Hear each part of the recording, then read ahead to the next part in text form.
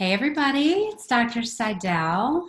As promised, I'm here with my dear friend Tracy Levitt, who is a physician and a mom and a parenting and life coach.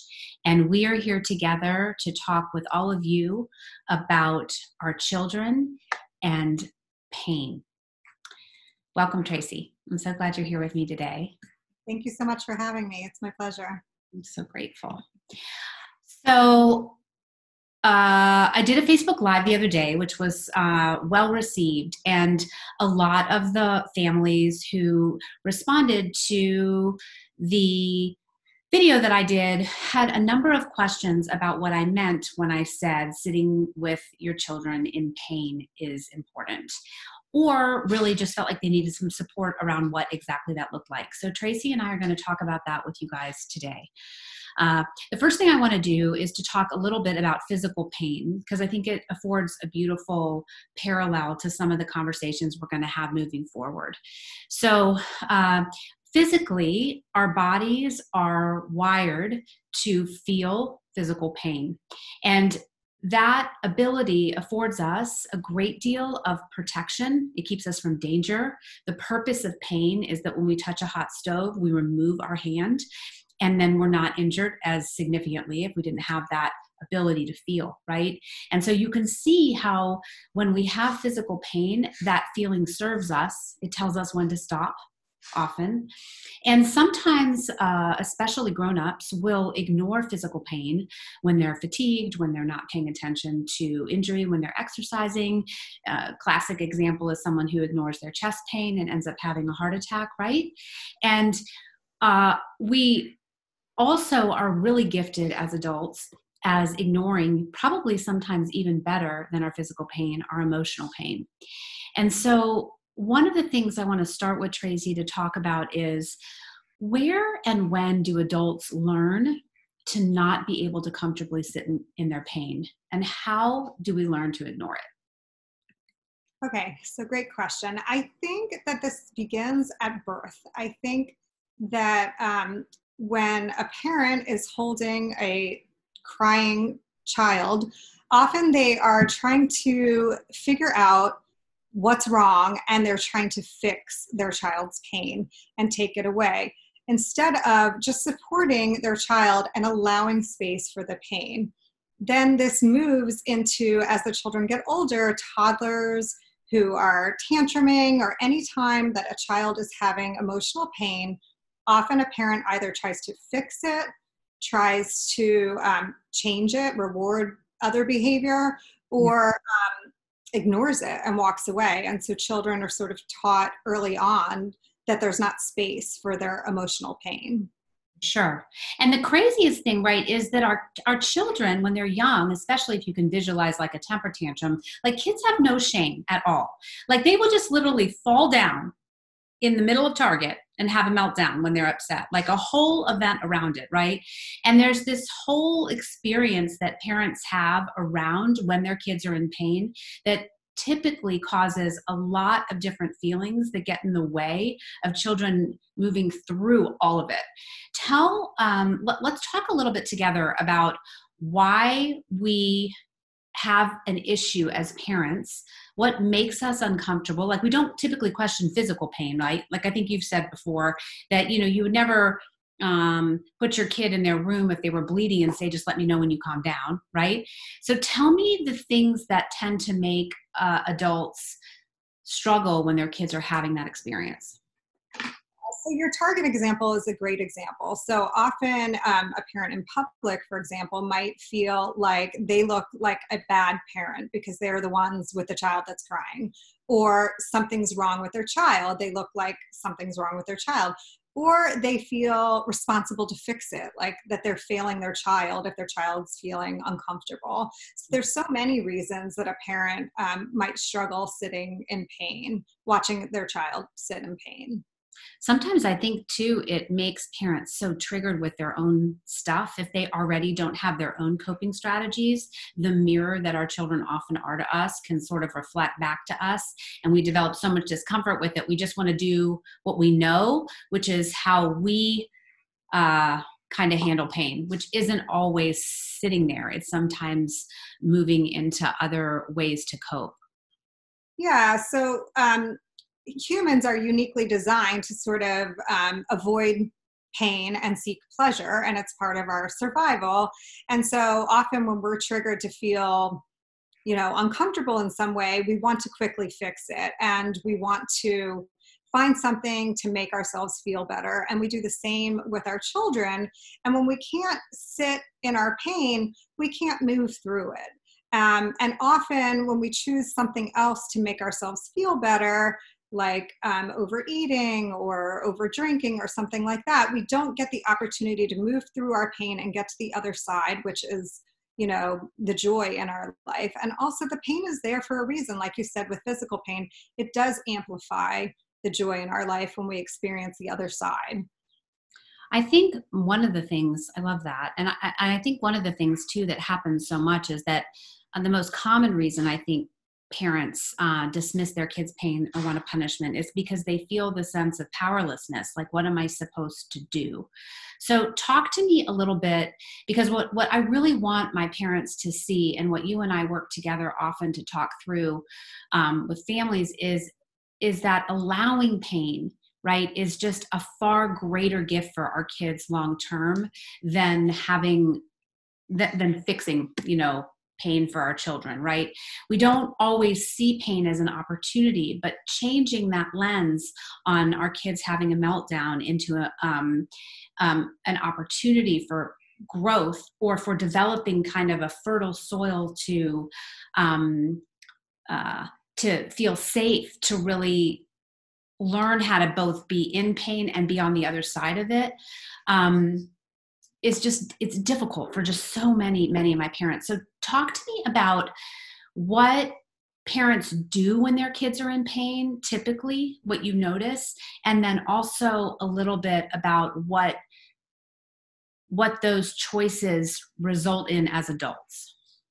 Okay.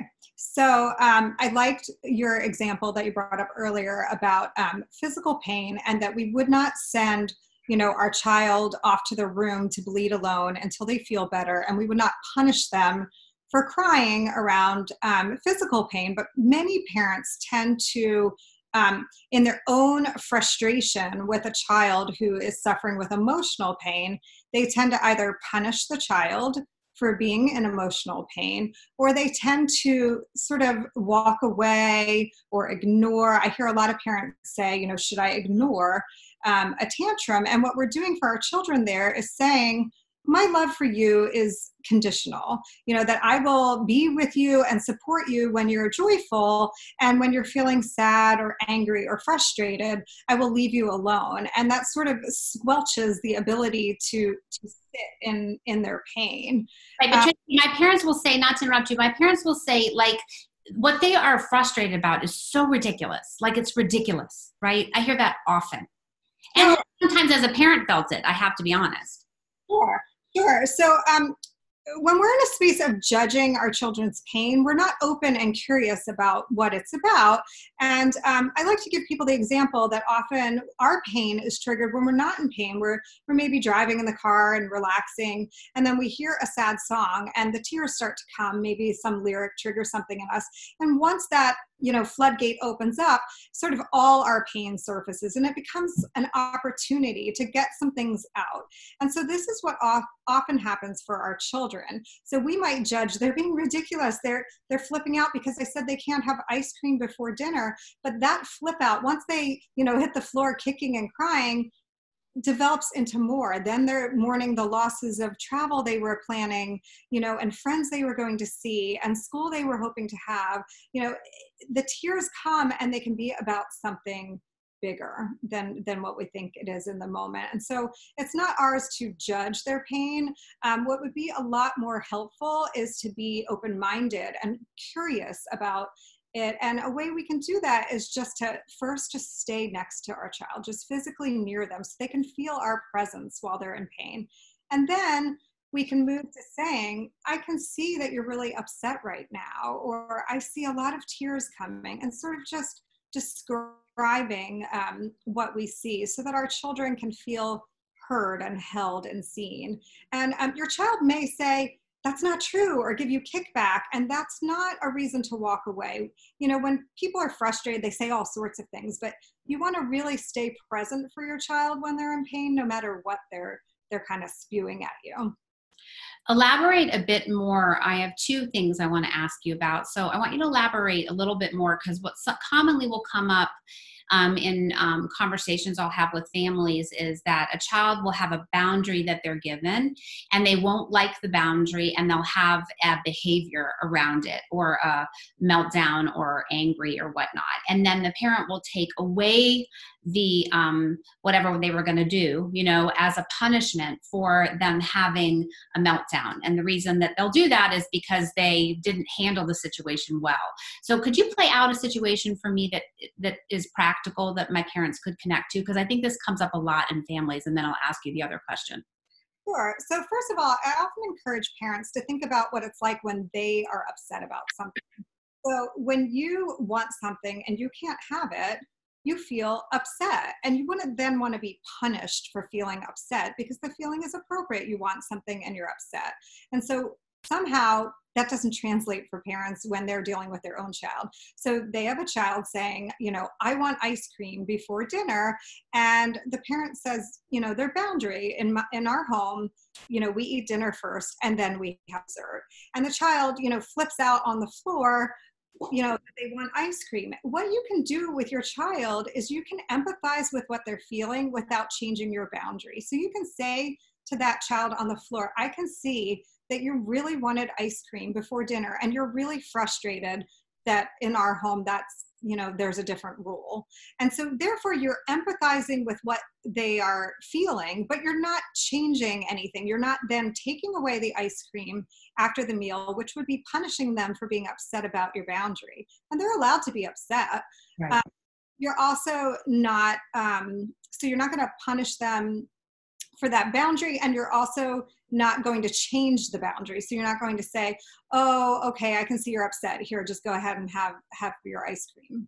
Right. Our kids are depending on those boundaries, right? But they're still learning. I said to someone recently, like, there are behaviors that kids have to practice over and over again in order to manage their feelings. And when we fly off the handle, we model the kind of behaviors that reflect our own frustrations or pain, or even if we're having a moment. And so the calmer we can approach those situations, the more likely our kids are to understand the boundary, to move through their pain, to calm themselves down, okay, or to learn to calm themselves down and move forward. One of the things we talked about also, as we were kind of thinking through the most important parts of this conversation, was also about what parents do instead of dealing with pain, but distracting pain, right? So I want to talk a little bit about the way parents, instead of sitting with pain, will do distraction, and what that leads to. Okay, so often parents will just find a way to distract, like giving them something joyful to think about or another idea to do. And one of the things that does is it doesn't allow the child the opportunity to move through their pain. It also doesn't allow them to come up with ideas on their own for what they might be questioning. So for example, maybe they're in pain around the pandemic and not being able to see their friends.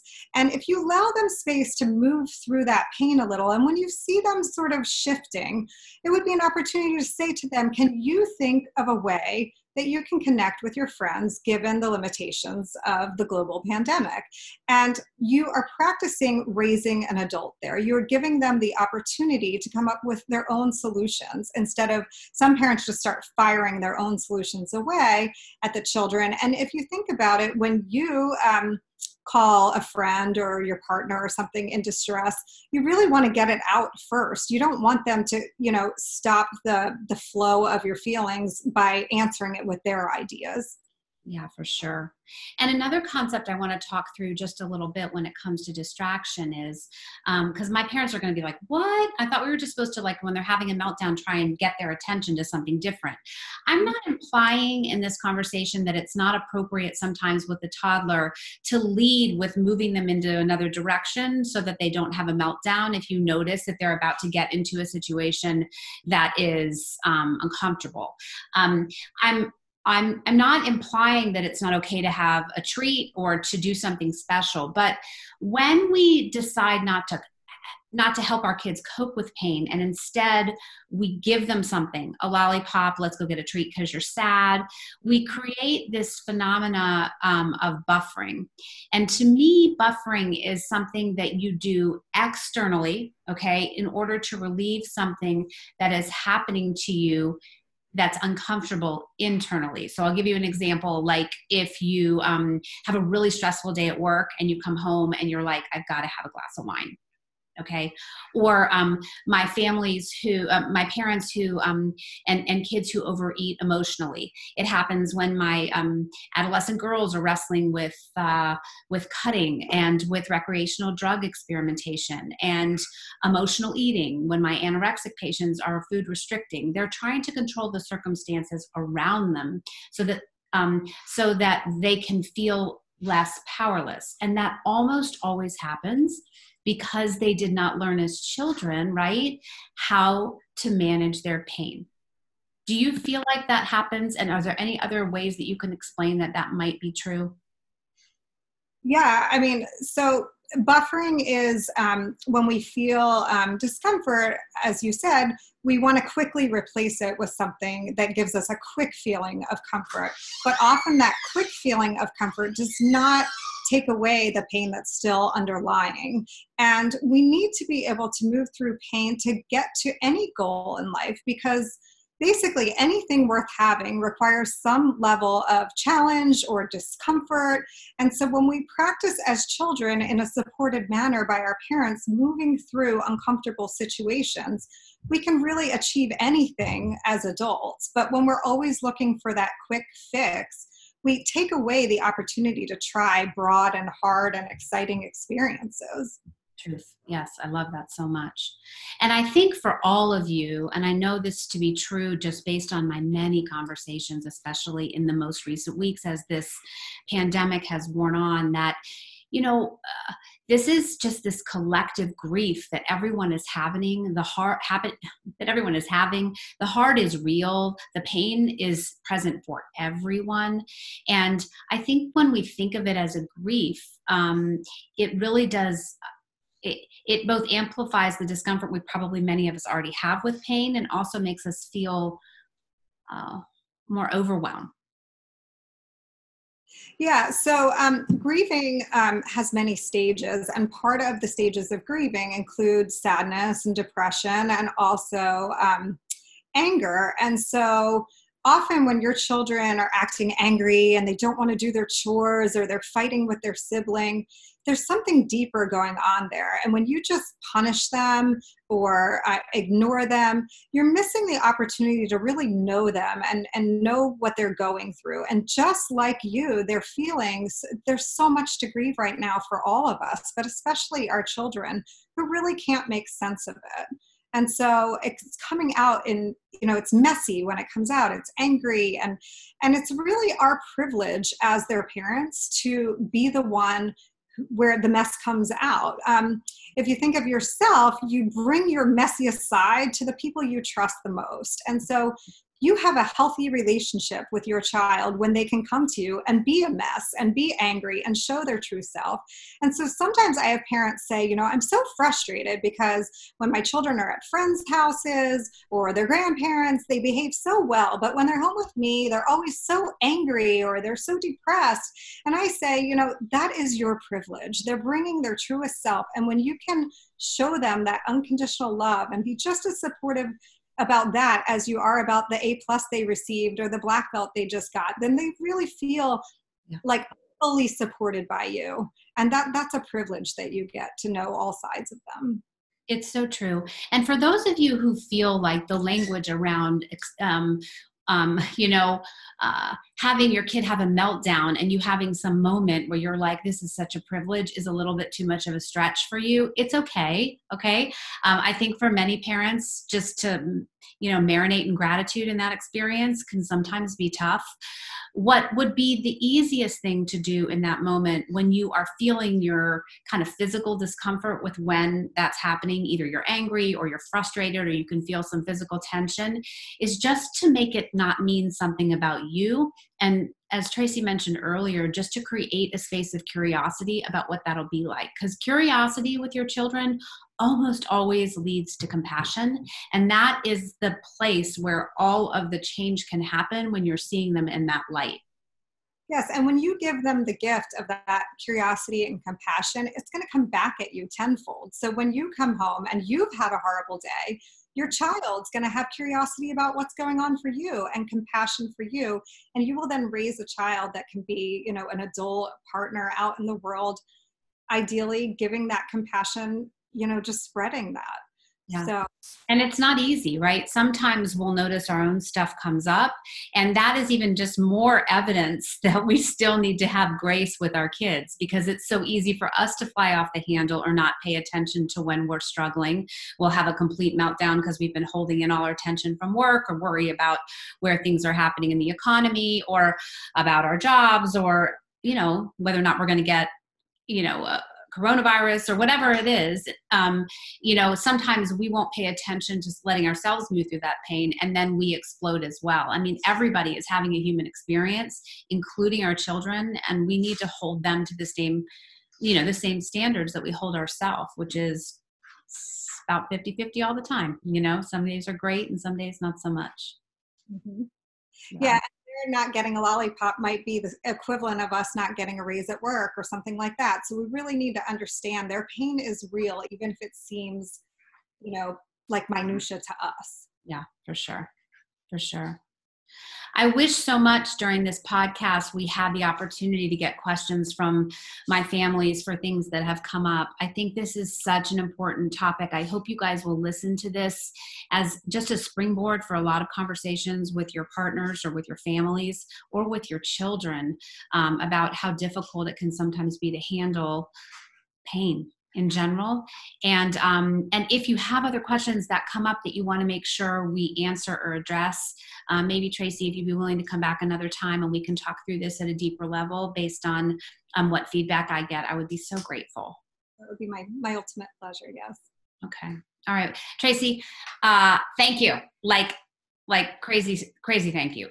Oh, one other thing. Do you want to talk a little bit briefly before we end about what you do in parent coaching and what that means? If any of my parents are interested, I'm going to link all your information onto the website. Sure. So it's a version of life coaching. And I use a cognitive behavioral therapy type of model where the parent comes to me with something that they consider a problem going on in their life or their parenting. And I really help them take a look and separate out the facts of their problem and their thoughts from the problem. And most often, about 90% of what they're telling me is all thoughts that they're having. And really the facts are just a smaller, 10% or less of the story. And then we pull out maybe one thought and take a look at that thought.